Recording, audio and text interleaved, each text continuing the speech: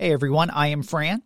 And I'm Tom. And we are the co-hosts of the Native Plants Healthy Planet podcast. Yeah, and on the Native Plants Healthy Planet podcast, we talk about native plants, obviously, and also a lot of ecological topics. We have sit down with experts, we sit down with authors, we sit down with college professors, and really dive into some of these topics that you might not always think about when it comes to ecology and native plants. And, doing this, we have a good time too. We have a couple laughs. So. Oh, yeah, it's a lot of fun.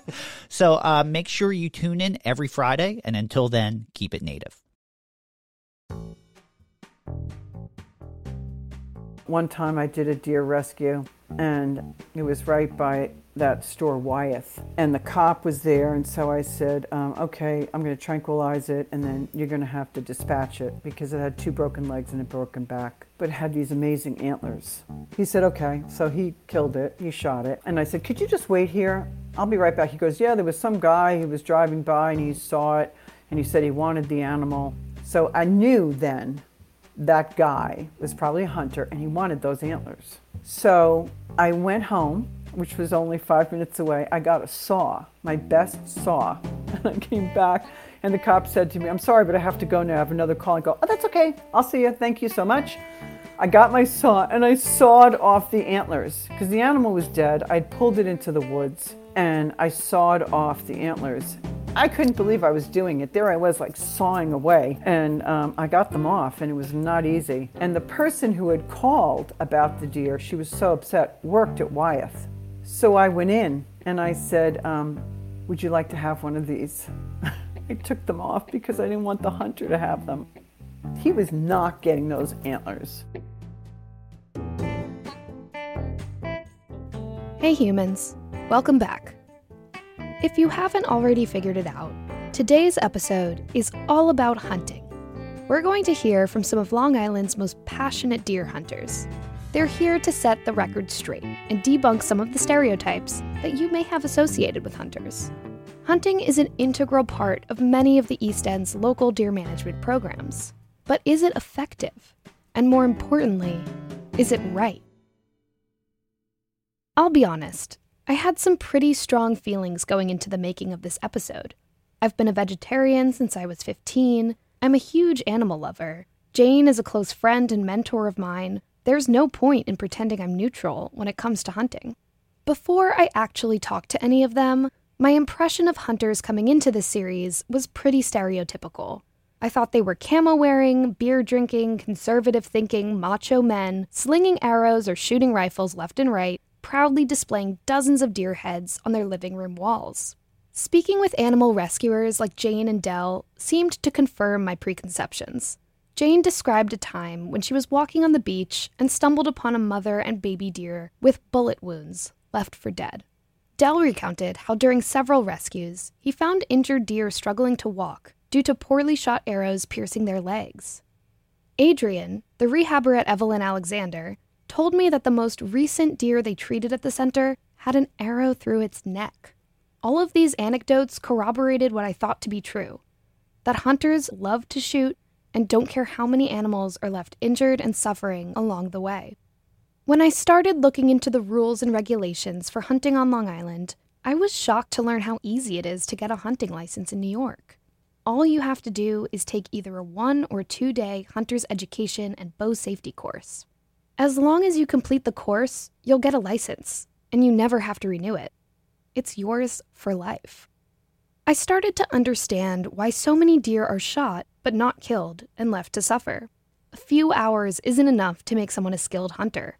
Lack of skill leads to sloppy shots, and sloppy shots lead to agonizing pain. If you're going to go out with a bow and arrow, make sure that these people know what they're doing. They can't just go out and buy the equipment and get the permit and hunt. I think it's really important that they are skilled so that if they are going to shoot the animal, they know what they're doing. I just think there's much more than getting the permit. Killing an animal for the purpose of consuming it is one thing. Look, I don't eat meat, but I also don't judge people who do. As I talked to these animal rescuers, however, I realized that unskilled hunters often do grievous injury to animals, who then escape from target range. There's no reward for the hunters, only unnecessary suffering for the animals. And these are the people who supposedly want to eradicate deer completely. What a selfish thing, I thought, given that we are the reason there are too many deer in the first place.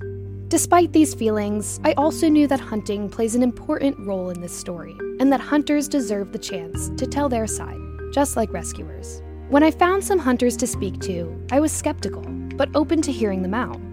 The interviews you're about to hear were by far the most nerve-wracking ones I did. So before I had time to back out, I got my gear ready, braced myself, started the call, and pressed record. I'm Eve Bishop, and this is Dear Humans.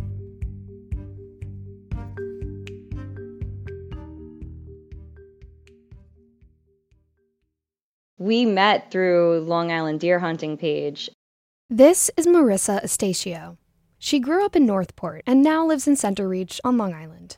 We heard from her briefly in the first episode. Her dad was a falconer, so she was exposed to hunting at a young age. But she didn't start hunting herself until she bought a house with her husband that was adjacent to the woods. She quickly fell in love with the sport and joined a Facebook group for hunters on Long Island. It was there that she met someone who would change everything. There's a lot of guys on there. A lot of guys. That's Jacqueline Molina. She grew up in Smithtown and now lives in East Setauket. She's been hunting for about 6 or 7 years now and was part of the same Facebook group as Marissa. And the way that we actually met, Marissa had posted one of her wedding pictures, and it was her and her husband. They were both shooting their bows in their, their wedding outfits, their wedding. And, Our wedding attire. Your wedding attire. And I was just like, oh my God, that's goals. Like, I want that. And I remember I took a screenshot to save, because I want to do pictures like this when I get married one day. And then she had gotten her first buck, so I commented. I was so excited that there's a woman, A, posting in the group, and B, that she got like a little buck. So I sent her a message, and I was like, hey, that's awesome. Congratulations. And we started like small talking. After our conversation, I went searching on Marissa's Instagram for the wedding pictures that Jacqueline spoke about. I quickly found them, as well as a slew of images of a bikini-rocking, snapback-wearing Marissa posing with her bow in a pumpkin patch. Jacqueline's Instagram is full of images in the same vein. Camo-clad selfies in the woods, girls' night snapshots, and lots of hot pink. During our video call, Jacqueline and Marissa sat shoulder to shoulder, each using one bud from the same pair of headphones. Their friendship oozed through the screen. I had to gently remind them several times to please stop finishing each other's sentences. I mean, I'm trying to make a podcast here. Jacqueline told me that as she continued chatting with her new friend via Facebook, she also spent a lot of time practicing her marksmanship at an archery range called Smith Point. One day, she noticed there was another woman there watching her. I was shooting my bow, and she kept watching me shoot, and she was like, wow, like another woman's here. Her name is Julia Weisenberg. She's a deer hunter born and raised on Shelter Island. When she saw Jacqueline at Smith Point, she was instantly intrigued. Jacqueline was next to me, and she had pink arrows. Usually, it was just Julia and a bunch of men. So she decided to strike up a conversation. So we exchanged numbers, and we're talking about hunting. And then, I don't know, it's like we've never stopped texting since that day. So then she asked if I wanted to be part of the New York Times article. In February of 2020, the New York Times published an article about women deer hunters on Long Island. The article talked about deer overpopulation and how women, who are currently the fastest growing demographic of hunters, are taking on the challenge of bringing Long Island's deer herd down.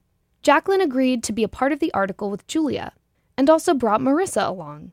It was the first time they had ever met in person. It was as if we'd known each other for a while, and we just thrived on the fact that we had this similar interest with the outdoors and fishing and hunting, but we're still girly and pink nail polish and makeup. The three women also bonded over their shared frustration with the male-dominated Long Island deer hunting Facebook page. They had all experienced their fair share of judgment and misogyny as women in the group.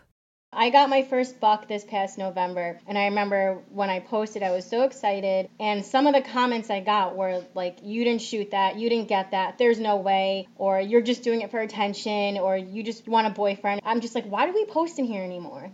Fueled by their shared frustrations, newfound friendship, and publicity from the New York Times article, Julia, Jacqueline, and Marissa knew they had to do something with this momentum. Together, these three women decided that enough was enough. it was time to create a safe space for women hunters on Long Island. They created a Facebook page and Instagram account titled Long Island Babes and Bucks. They hoped that with the help of a dedicated virtual space for women who hunt, more women could feel empowered to ask questions, share their hunting experiences, and meet other hunters, without any men involved. The response to the group was amazing.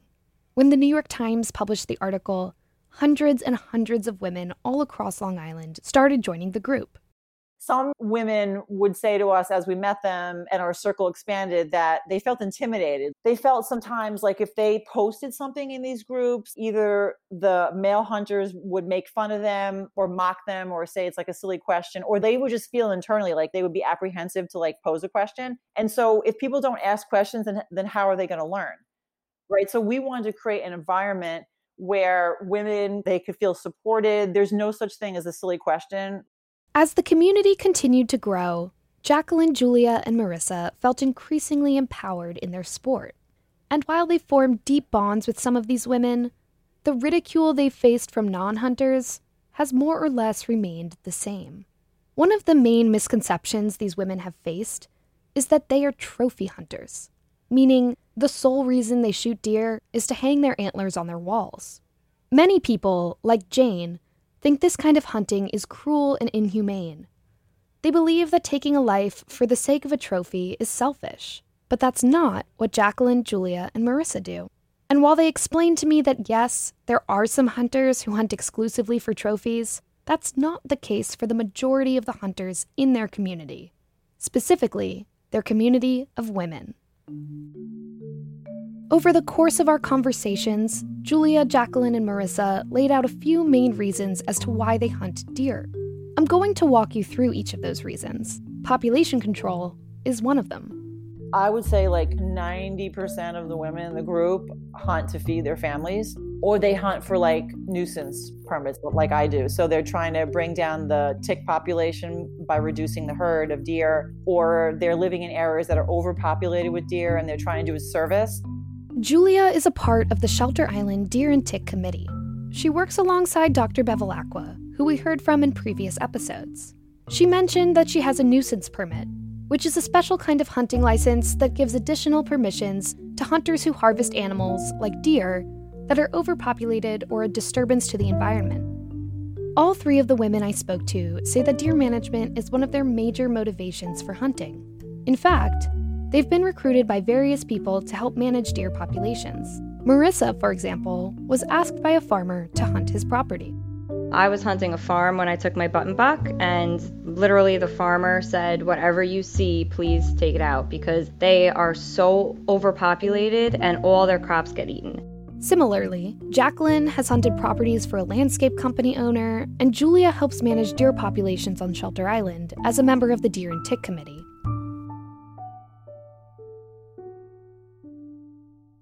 Despite the fact that they are killing individual animals, these women believe that they are improving the livelihood of the herd and the larger ecosystem as a whole. When there's too many deer, they're hit by vehicles, they suffer more disease, and they starve, actually. So I think a misconception is that people think that we over-harvest, but actually we're helping deer not starve. We're helping stop deforestation. If you send out hunters and you naturally harvest the amount that we're harvesting, we're actually barely keeping ahead of it. So we actually need to increase hunting.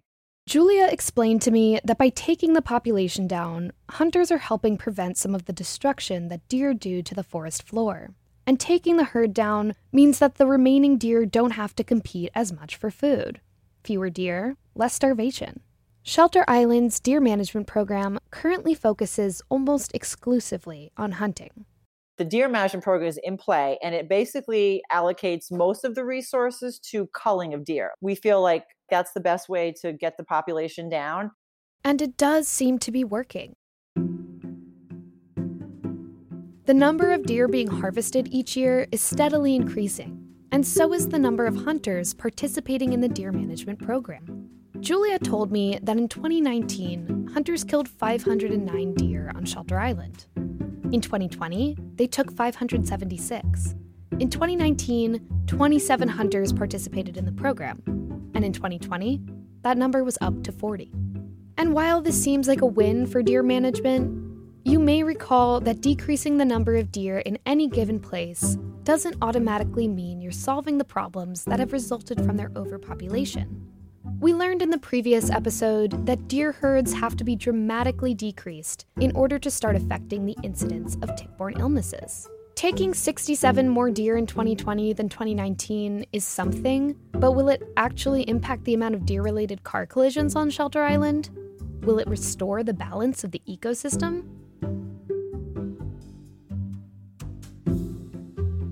The hunters I spoke to do believe that hunting is the most effective deer management strategy, but they also know that as it stands, hunting can only help so much. There are 2 reasons for this. 1, hunting regulations in some parts of Long Island prevent the hunters that are out there from harvesting as many deer as they could. If some restrictions were lifted, Marissa and Jacqueline think that hunters like themselves could make a much greater dent in the population. It's unfortunate that there's not a lot of places on Long Island you can hunt. There's some towns that you can't hunt in. So, if they opened up those towns, you can get more hunters in there, more deer control, and you won't see so many accidents. There's so many deer on Long Island that they would need to open up new spots and things like that for it to ever really, really diminish. And 2, Julia says there just aren't enough hunters. Ideally, we would love to recruit new people. We're just trying to increase the amount of people that can hunt here in our township. It's a lost sport almost. Not as many people do it anymore. People shy away from it, and it used to be a lot more popular. We'll be back with more right after the break. Many of our countries are experiencing extreme weather patterns. I think the game is over, Because it's happening more and more, and it's no longer this futuristic, hypothetical thing. You realise that, this isn't a long, slow evolution of change. This is rapid. Living Planet with Charlie Shield and Sam Baker. Environment stories from around the world. And you can only take so much out of the bank until there's nothing left in the bank. And what did this variation? Our monkeys were about to disappear before there were loads. No other animal there steps up to fill its role. They start to then disappear too. We don't even know all the species of wild bees that there are. Once the real ferns die, the last real swamps dry up, will we enter spaces that hold only digital memories of nature? Also, disabled people have to be recognized in sustainability. Usually it doesn't happen. I think the Gen Z is pissed, actually. Find us wherever you listen to podcasts. It's unclear just how much Jacqueline, Julia, and Marissa's efforts are helping to solve the issues that stem from overpopulation. But population control isn't the only thing motivating them. That brings us to the second reason why these women hunt. They hunt for food. Now, let me be clear. No one living in modern-day New York needs to hunt for sustenance. Anyone who wants to eat meat can simply go to the grocery store and buy it. And a lot of people, like myself, can choose to avoid meat altogether. But for these women, deer hunting provides a way for them to eat meat without feeding into the American factory farming industry, which is both environmentally destructive and highly unethical. Harvesting their own animals allows these hunters to exist outside of the livestock industry while still enjoying their fair share of local, sustainable meat. Everything that we harvest, we eat. When I got my first deer, that was like the best thing. I dragged it out by myself, I butchered it myself, and then I cook it myself. So it's really awesome to never have anybody else touching it. It's literally my whole harvest. And the more you do it, the more you want to do it. The more you start getting into this lifestyle, the less you want to buy anything from a grocery store. It almost is like a turnoff. I haven't bought steak in a really long time, but I'm sure if I did, I would probably open the package and be skeeved out. It's brown and it's gross, and you know that it's been frozen and unfrozen and sitting in the grocery store for you don't even know how long, not to mention what happens to it before that. Julia explained to me that unlike factory farming, hunting for meat is environmentally friendly and the animal dies under relatively ethical and natural conditions. It's also much healthier. When Julia harvests a deer, she knows exactly where that meat comes from. No chemical additives, no preservatives, just meat. And just one deer provides enough meat to feed Julia's family for months, eliminating her need to buy factory-farmed meat altogether. I don't really shop for meat in the supermarket. I always have enough deer meat that I can just cook it at home. Ridicule coming from non-hunters who still eat meat tends to upset Marissa the most. People who are non-hunters who still eat meat, they really have a warped perception of why we hunt. They say, like, how could you kill an animal? I'm like, but you eat meat. If it's a vegetarian, the argument's a little different. But somebody that eats meat regularly, that is so against it and has a lot to say to me about it, you're eating a cow that was slaughtered in a slaughterhouse. Hunters like Julia, Jacqueline, and Marissa try their best to make use of every part of the animal, wasting as little as possible. And if they ever have excess meat, there's a solution to that too. Shelter Island specifically is known for its venison donation program. Any hunter who harvests a deer on Shelter Island can bring the animal to a refrigerated container. The meat is processed and made available to anyone in need of food, free of cost. Program directors also coordinate with local food pantries in order to distribute meat to those who need it the most.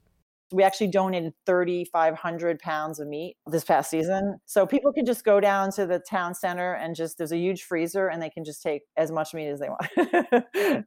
As Julia, Jacqueline, and Marissa spoke to me about how they hunt for food, not just for sport, I could feel myself getting more and more on board with hunting. At least, their kind of hunting. I geared myself up to ask some of the tougher questions, like, how do you respond to people who think hunting is unethical? And what I learned is that they put more care into being humane while hunting than I ever could have imagined. You have to make sure that the shot is ethical, and you want the animal to succumb as quick as possible. You don't want to suffer, and that's why you got to practice. Going into it, I had imagined that each of these women has probably killed dozens of deer over the years, and shot even more. That's why, when I found out each of them had only ever shot 1 or maybe 2 deer, I was surprised. People joke, like, you did that many hours in the field, like, and you only got, like, 1 deer. Yeah, because you have to pass up some stuff sometimes. These hunters are very strategic when it comes to taking a shot. Jacqueline told me that she'll never sling an arrow unless she's 99% sure it'll hit a major organ, killing the animal as quickly as possible. If we have a bad shot, we're not going to just fling an arrow. It's got to be a clear major organ shot, or we're not doing it, because it's inhumane to the animal and it's just against our morals. Perhaps the thing that surprised me most during these conversations is that these women don't just respect and appreciate deer. They love them and feel deep sorrow each time they take a life. I thought that hunters and animal lovers were mutually exclusive. But when I asked all 3 of these women if they considered themselves animal lovers, they said yes. Hunting, they said, gives them a greater sense of connection to these animals. When Marissa was a kid, she got into a car accident with her family. A deer ran out in front of the car, making impact and dying instantly. At the time, it didn't really faze her. Everyone in the car was okay, and that was really all she processed. Years later, after she started hunting, she hit a deer herself when she was driving on the highway. This time, it affected her deeply. I could cry just thinking about it. It was so upsetting. And like the fact that my 7-year-old self, as a non-hunter, saw what I saw and it didn't faze me. But as a hunter, I saw that as an adult and it like brought me to tears. If anything, being a hunter makes you appreciate the animal even more. It makes you more attached to the animal. It's not something you want to see. Jacqueline has also experienced these intense emotions, especially when she's the one taking the animal's life. The doe that I got 2 years ago, she was a really large doe, and as soon as I tracked her and found her, I was concerned that she was pregnant, and I got really emotional about that. She was just a big mama doe. She was just big. She wasn't pregnant at all, but I cry every time I get a deer. It's exciting, it's emotional, it's like, wow, I did this, and I'm able to feed myself for the whole year. It's just a lot of emotions. But Marissa and Jacqueline have found that a lot of people still don't get it. They think, like I initially did, that hunting is a heartless sport, that these women feel no remorse for the lives that they're taking.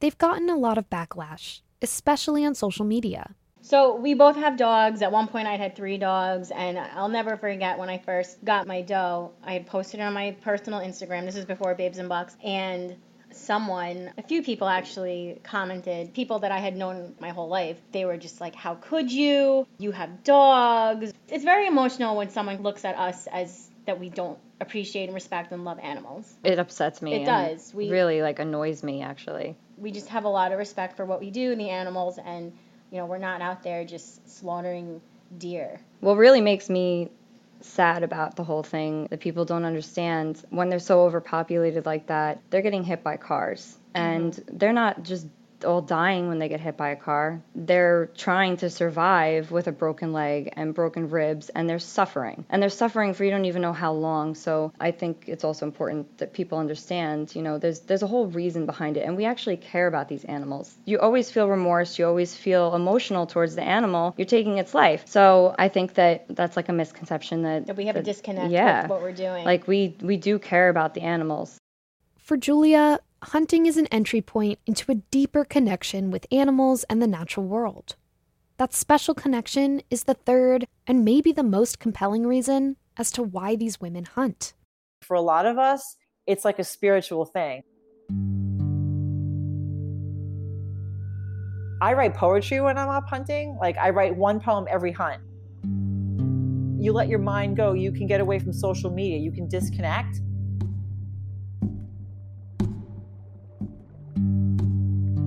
It's quiet and it's peaceful, and you start seeing things because we're so bombarded with social media and stuff flashing in our face. And when you go out in the woods and you're with animals and evergreens and oaks and walnut trees, and you start to look around, you see new species of bird and bugs, and it's calming. It's a very spiritual sport.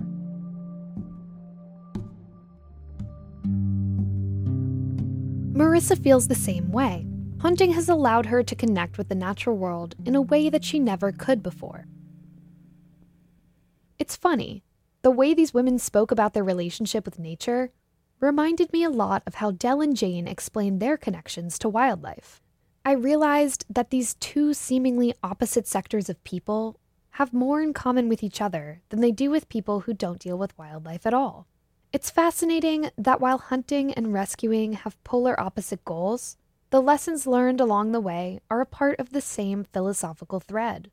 I think people don't understand there's a depth to it and a connection to nature and the connection to the animal. I mean, it's so much more than just a hunt. It's a lifestyle. It teaches you things. It shapes you. It makes you a stronger person. So trying to get that out there is really important to us, too. Jacqueline believes that because of this misconception, hunters like herself receive an unfair amount of judgment and scolding. We don't project our views and what we think and what we do onto other people, but we're constantly getting that projection onto us. And Julia says that since she's a hunter, she knows that when she goes out in public, she's being perceived as a representative of the hunting community. And because of that, she's cognizant that one wrong move could ruin someone's perception of hunting as a whole. When you're out in a community, remember that even though your camera's off, you're still a hunter. How are you behaving in a public establishment, in a bar, in a restaurant, in town hall, with people, with the elderly, with the young? You have to always be thinking, what message are you giving? So I always say to people, just every time you make a decision, think about how is that going to impact the greater hunting community? Would that make people reflect on us badly, or would it make people understand what we do better? In addition to the judgment they face from non-hunters, Julia, Jacqueline, and Marissa also get their fair share of negative comments from people within the hunting community. Why? Well, they're women. There is a little stigma because if we go knock on someone's house and our hair's done and we look nice, they're going to be like, you guys hunt? And they don't take us seriously. Julia also feels like her identity as a woman has affected the way other hunters perceive her. I think it's a misconception that we can only be one way, or that we have to be more of the traditional tomboy. When we're hunting, we're in hunting mode and we're super serious and we're focused and we're rugged and tough. And when we want to go out and just have a good time, kick back and put our heels on, then we do it. All 3 women told me that founding Babes and Bucks has allowed them to embrace that duality, and they want other women hunters to feel empowered to do the same. Me and Jackie are both very big on the fact that you can be outdoorsy and almost tomboyish, and it's also okay to be girly. We want it to be broadcasted that you can be both, you know? Let's it's very louder. important. You can be both. Yeah. I'm so glad I got to speak to these 3 outspoken women who are making their voices heard in such a male-dominated space. Throughout our conversations, I was able to identify with some of their experiences of not being taken seriously because they're women. Learning about hunting through this sympathetic lens allowed me to empathize with these hunters, and in turn, be more open to their perspectives. I know not all hunters are as wise, caring, and thoughtful as these 3, but knowing these women are out there has made me rethink the sweeping assumptions I had about hunters as a whole. I also want to quickly touch on the nuanced role that gender plays in this story. The kind of feminism that Marissa, Julia, and Jacqueline subscribe to isn't radically gender-bending. They're still operating under a system of traditional male and female gender roles, aka men are tough and rugged, whereas women like to dress up and wear pink nail polish.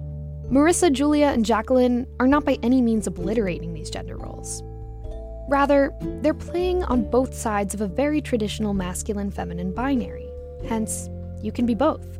While this form of feminism may not be the most radical in, say, the liberal arts educational setting I'm used to, I would argue that in a culturally and politically moderate place like Eastern Long Island, it's pretty damn subversive. If nothing else, the feminist ideals of Babes and Bucks has empowered those within it. And that's gotta count for something, right? I feel like I grew up my whole life embarrassed that my dad was a falconer until I met Jackie and we started this group, and now I'm like proud of it. Whereas my whole entire life, I was so embarrassed by it. Over the weekend, I was on a tuna trip covered in blood, and then tomorrow we're doing a girls' dinner. We have to wear a dress or a romper, wedges, hair done, super girly, and then this weekend we're all going fishing again. So it's okay to be both, it's okay to do both, and you can do both.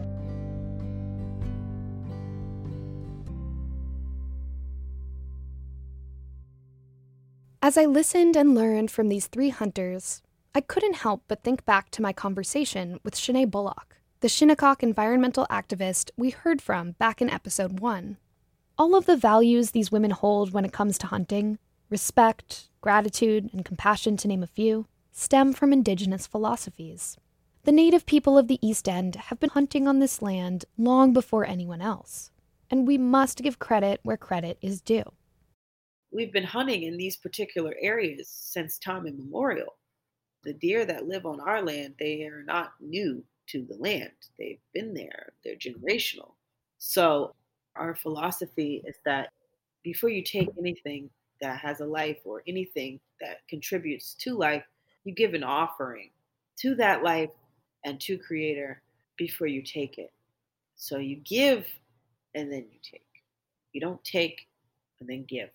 And you don't take too much. You take just what you are in need of. I'm not doing it because it's a sport and it's fun. I'm doing it because I'm going to feed my family. Not only am I going to feed my family, but I have tons of leather that I make clothing out of for ceremonies. The bones are utilized for different tools, and the sinew is still used for sewing like thread. You know, it's a natural thing. There's no GMOs in what I hunt. You know, there's no hidden agenda or intent. You know, I know that what I'm eating is natural and it's healthy and it was created by Creator.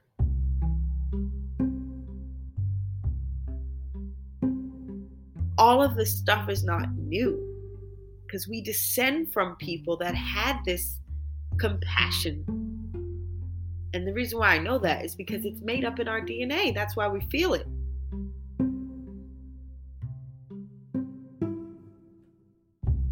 So where do we go from here? I've learned a lot over the course of this series, and I hope you have too. But I'm also not going to sit here and pretend like I know everything, or that I now have the perfect solution to this problem. I'm going to embrace the I don't knows, and move forward with what I do know. And while I definitely don't have it all figured out, I certainly know a lot more now than I did when I started. So with that being said, here are some of my big takeaways on how I think we as a community should address this problem. First off, hunting. As you know, I was quite skeptical of hunters coming into this whole thing. I had an image in my head of what I believed it meant to be a hunter. And while some of those pieces remain intact, I now know that my preconceived judgments were reductive and as a whole, inaccurate. Look, I'm not saying I'm going to start eating meat again, and you certainly won't find me out in the woods with a bow and arrow anytime soon. But I learned that there are good hunters who have strong morals and a sense of respect for wildlife, who are willing to do what it takes to make a difference in the world. I also know that in this imperfect world, even those with the best of intentions make mistakes. Arrows will continue to fly, and some of those arrows may lodge themselves in places they're not meant to be in. That's why we need our rescuers. We need our rehabbers. We need our animal rights activists who aren't afraid to speak out for these animals, because they can't speak for themselves. They have no say in this conflict, even though it's about them. We need to support and uplift the work of wildlife advocates, because as long as there are human beings on the East End, there will be animals in need of help. Without these courageous individuals, the deer don't stand a chance.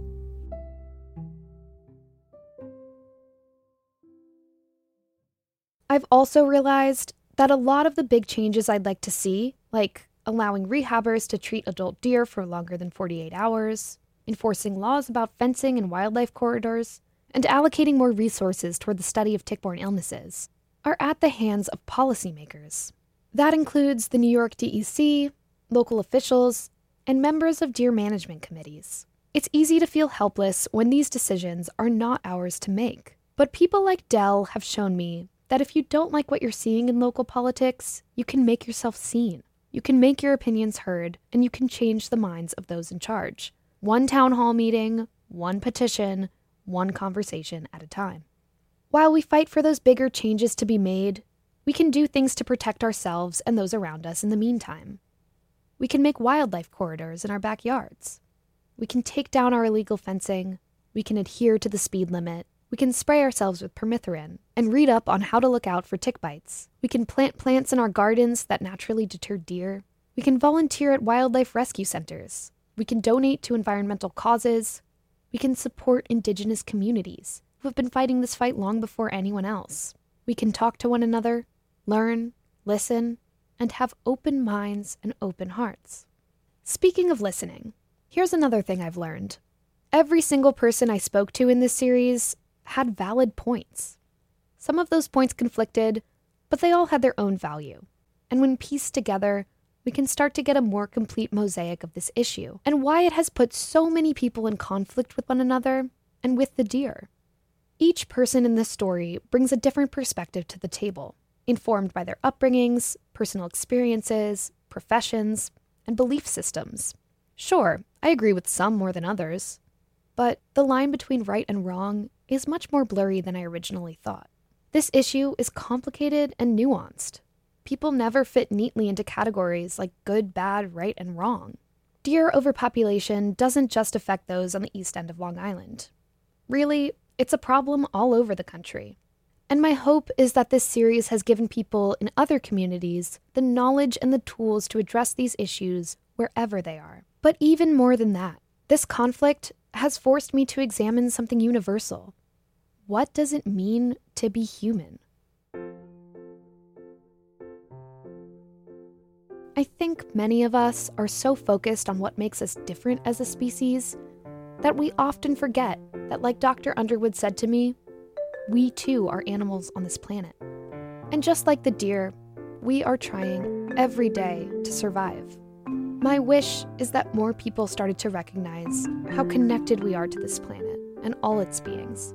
It's not us and nature, it's just nature, and we're a part of it. I think if more of us come to terms with that, we may be able to decenter ourselves and have a little more compassion for the animals who, like us, just want to live. And when you find yourself about to curse a deer for eating your expensive plants or running out in front of your car, remember why that's happening in the first place. Remember that this is their home too. remember that we don't have inherent authority over this land. And just because we can take advantage of it doesn't mean we should.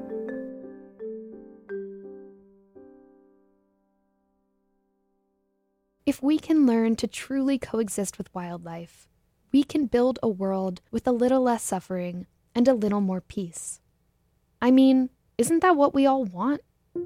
And we have the power to do it. We are humans, after all. That's what makes us special. I think people are starting to come around and realize that they have to do something to help out this situation. We have to start listening to each other. Give a little bit of patience, a little bit of compassion. Animal rights activists, obviously they're very passionate, just as we're very passionate. Nothing would stop me from helping an animal that's injured. Hopefully, we keep getting opportunities to speak on how we feel about the subject and open people's opinions about it. I feel we already are. If you tell me you killed a deer and you fed your family, I have no problem with that. I'll respect you as I respect anyone. How can I be impactful? How can I be effective? Because I could just shout on the top of the mountains, but if no one's going to hear me, it's not effective. I am the man who took on the responsibility to protect the animals the best I can and educate young and old the best I can to have love and compassion and understanding for our wildlife. I don't view people as being the demon in this story. We are animals. We are part of the biota on this planet. I don't view us as being on the outside looking in. I view us as part and parcel of what's going on the planet. I also believe that we created the problem. We can also solve the problem. Well, we can't fix all of these mistakes. We can't fix them. But what we can do is try to prevent more mistakes like this from happening. And I know it's not easy, and it'll be difficult, but you gotta start, because these are lives, yours and theirs. We need more love. We need more people to walk lighter, with lighter hearts, and not so many grudges. And we can see a serious transformation. I'm Eve Bishop. Dear humans, thanks for listening. Dear Humans was written, produced, and edited by me, Eve Bishop. All music is courtesy of Blue Dot Sessions. Special thanks to Caitlin Kelleher, Kim Trang Tran, Elizabeth Afuso, Ruchi Talmor, Lauren Chapman, Jack Bishop, Laura Joyce Davis, Nate Davis, the Shelter in Place Alumni Writing Group, and my Fall 2021 Media Studies Peer Group. Thank you to KSPC 88.7 FM for allowing me to use the recording studio. And lastly, thank you to the Pomona College Summer Undergraduate Research Fund for helping to make this series possible. You can learn more about me and my work at evebishop.net.